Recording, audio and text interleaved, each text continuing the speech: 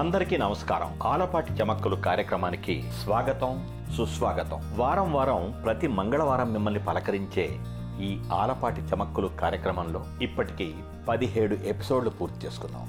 రోజు రోజుకి ఎక్కువ మంది ఎంతో ప్రేమగా ఆదరిస్తున్నారు ఈ ఆలపాటి చమక్కులు కార్యక్రమాన్ని. అందుకు అందరికీ నా ధన్యవాదాలు. తెలుగువన్ భక్తివన్ సాక్షిగా ఇలా మీ అందరితో టచ్లో ఉండటం ఈ ఆలపాటికి ఆనందం, పరమానందం. ఇక ఇవాల్టి ఎపిసోడ్ ఆలపాటి చమక్కులు కార్యక్రమంలో 18వ ఎపిసోడ్ శీర్షిక కరోనా ఇక పుట్టింటికి పద. ఆషాఢ మాసం వచ్చేసింది కదా, అందరికీ తెలుసు. కొత్తగా పెళ్ళైన అమ్మాయిలంతా తమ తమ పుట్టింటికి వెళ్ళిపోతున్నారు. ఈ తరుణంలో కరోనా కూడా కొత్తగా వచ్చినటువంటి పెళ్లి కూతురు. మొన్న అనుకున్నాంగా దాని పెళ్లి మనం చేయటమా, అది మన పెళ్లి చేయటమా అని. ఆ విధంగా ఈ కొత్త పెళ్లి కూతురైన కరోనా కూడా తన పుట్టింటికి వెళ్ళాలి కదా. తను వెళ్ళకపోతే మనమే బలవంతంగా పంపిద్దాం, ఏమంటారు? అసలు ఈ కరోనా మహమ్మారి పుట్టిన ఇల్లు గురించి అనేక మంది అనేక రకాలుగా చెప్పుకుంటున్నారు ప్రపంచవ్యాప్తంగా. అసలు పుట్టించిన వాళ్ళేమో తమకు సంబంధం లేదని చేతులు దులుపుకుంటున్నారు, చేతులు కడిగేసుకుంటున్నారు. పుట్టించింది మీరే కదా అని అందరూ వాళ్ళని నిలేస్తున్నారు.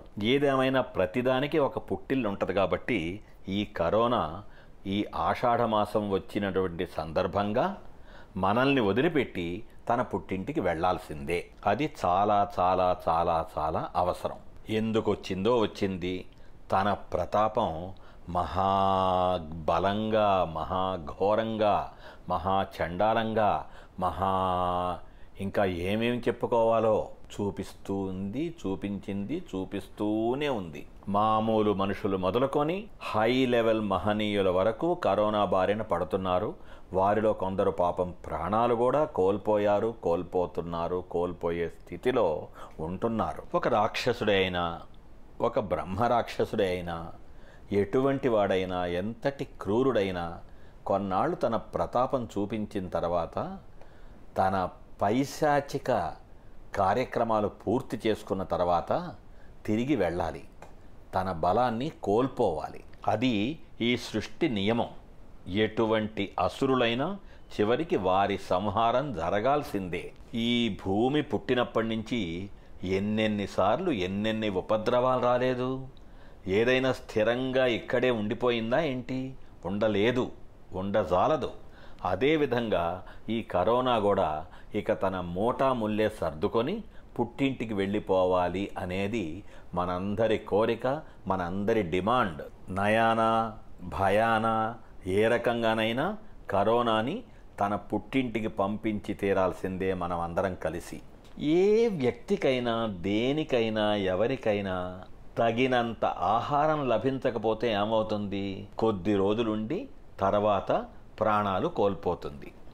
ఈ కరోనా కూడా అంతే కదా. దానికి మనకి మనంగా ఎర అవుతూ దాని బలాన్ని పెంచుతూ ఉన్నంత వరకు అది బలోపేతం అవుతూ ఉంటుంది. More and more and more and more. అదే దానికి సరైన ఆహారం లభించకపోతే, మనం దానికి ఎరగా దొరక్కపోతూ ఉంటే చచ్చినట్టు మూటముల్లే సర్దుకొని నిర్వీర్యమైపోయి వెళ్ళిపోదు. అయితే మనం అందుకు ఒప్పుకోవడంలా. మనం పిల్లలేమో చదువుకోలేక చస్తున్నాం, పరీక్షలు రాయలేక చస్తున్నాం అన్నారు. ఇప్పుడు చదవకుండానే, పరీక్షలు రాయకుండానే తర్వాత క్లాసుకు వెళ్ళేటువంటి పరిస్థితి ఈ కరోనా రప్పించింది. అబ్బబ్బబ్బా, ట్రాఫిక్ జామ్, బయటికి వెళ్ళాలంటే తలనొప్పి, చచ్చిపోతున్నాం. గేరు, క్లచ్, ఇంకోటి మార్చి ఇదైపోతున్నాం అని అందరూ బాధపడ్డారు. ఆ శ్రమ లేకుండా చేసింది ఈ కరోనా. ఎన్నాళ్ళైందో ఇంట్లో వాళ్ళతో హాయిగా కూర్చొని కాసేపు కబుర్లు చెప్పుకొని అని నిజంగా వాపోయినటువంటి వాళ్ళకి ఆ సదవకాశం, ఆ బంగారు అవకాశం, ఆ గోల్డెన్ ఛాన్స్ ఇచ్చింది ఈ కరోనా. గాలి కాలుష్యం, నేల కాలుష్యం, నీటి కాలుష్యం, వీటన్నిటితో మనం కష్టపడిపోతున్నామంటే ఆ కాలుష్యాలన్నిటినీ దూరంగా పంపించేసింది ఈ కరోనా. చెట్ల మీద పిట్టలు, రకరకాల జంతువులు, రకరకాల విహారాలు అన్నీ చక్కగా ప్రకృతి అంతా మళ్ళీ వెనకటిలాగా, మునుపటిలాగా అందంగా, రమణీయంగా, కమనీయంగా, ఒరిజినల్గా తయారయ్యేటువంటి రోజులు రప్పించింది కరోనా. ఈ కరోనా మహమ్మారి అనేటువంటిది ఎంత పెనురక్కసి అయినా ఇందాక మనం చెప్పుకున్నటువంటి పనులన్నీ చేసిందా? మామూలు మనుషులు మొదలుకొని, హౌస్ వైఫ్లు మొదలుకొని, ఉద్యోగాలు చేసేవాళ్ళు మొదలుకొని, చదువుకునే విద్యార్థులు మొదలుకొని అందరూ అన్ని విధాలా తాము కోరుకున్న దాన్ని పొందగలిగినట్టే కదా. అలా పొందేలాగా అవకాశాలు రప్పించింది కదా కరోనా. ఆ అవకాశాలు రప్పించి మాత్రం ఊరుకుంటుందా?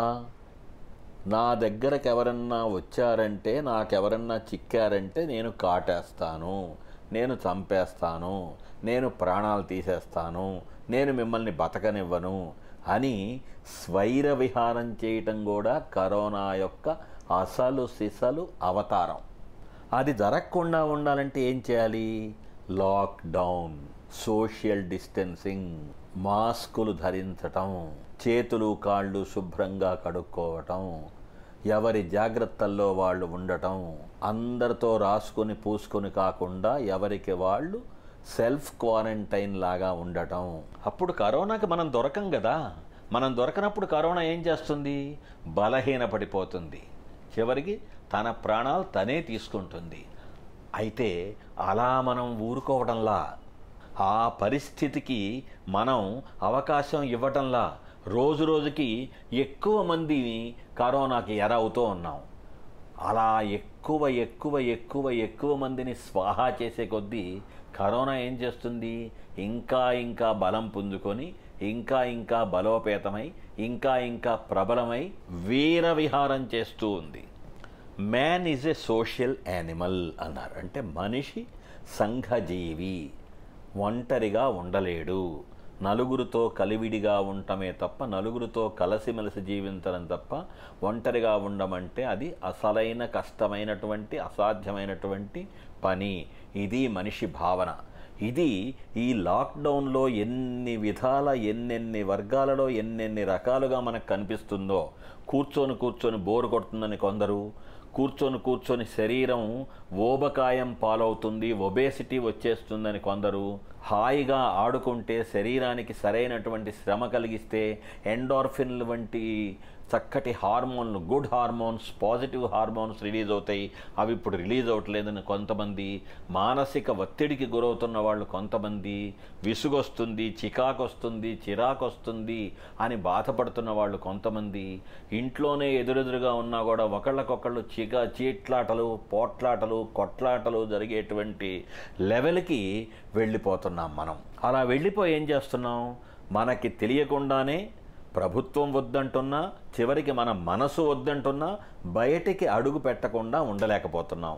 ఎంతో పనుంటే తప్ప వెళ్ళండి బయటికి అని అందరూ నెత్తి నోరు బాదుకుంటున్నా కూడా పెడచెవిని పెట్టి మళ్ళీ బయటికి వెళ్తున్నాం.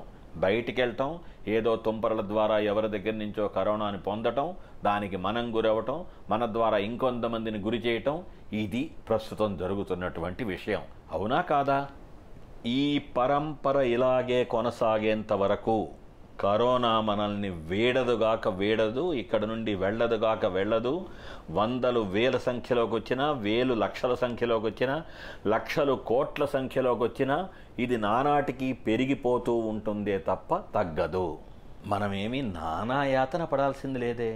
శుభ్రంగా ఉంటూ, శుభ్రంగా ఉంటూ, చక్కటి ఆహారం తీసుకుంటూ, చక్కటి జీవితం జీవిస్తూ ఒకరికొకరు దూరంగా ఉందాము.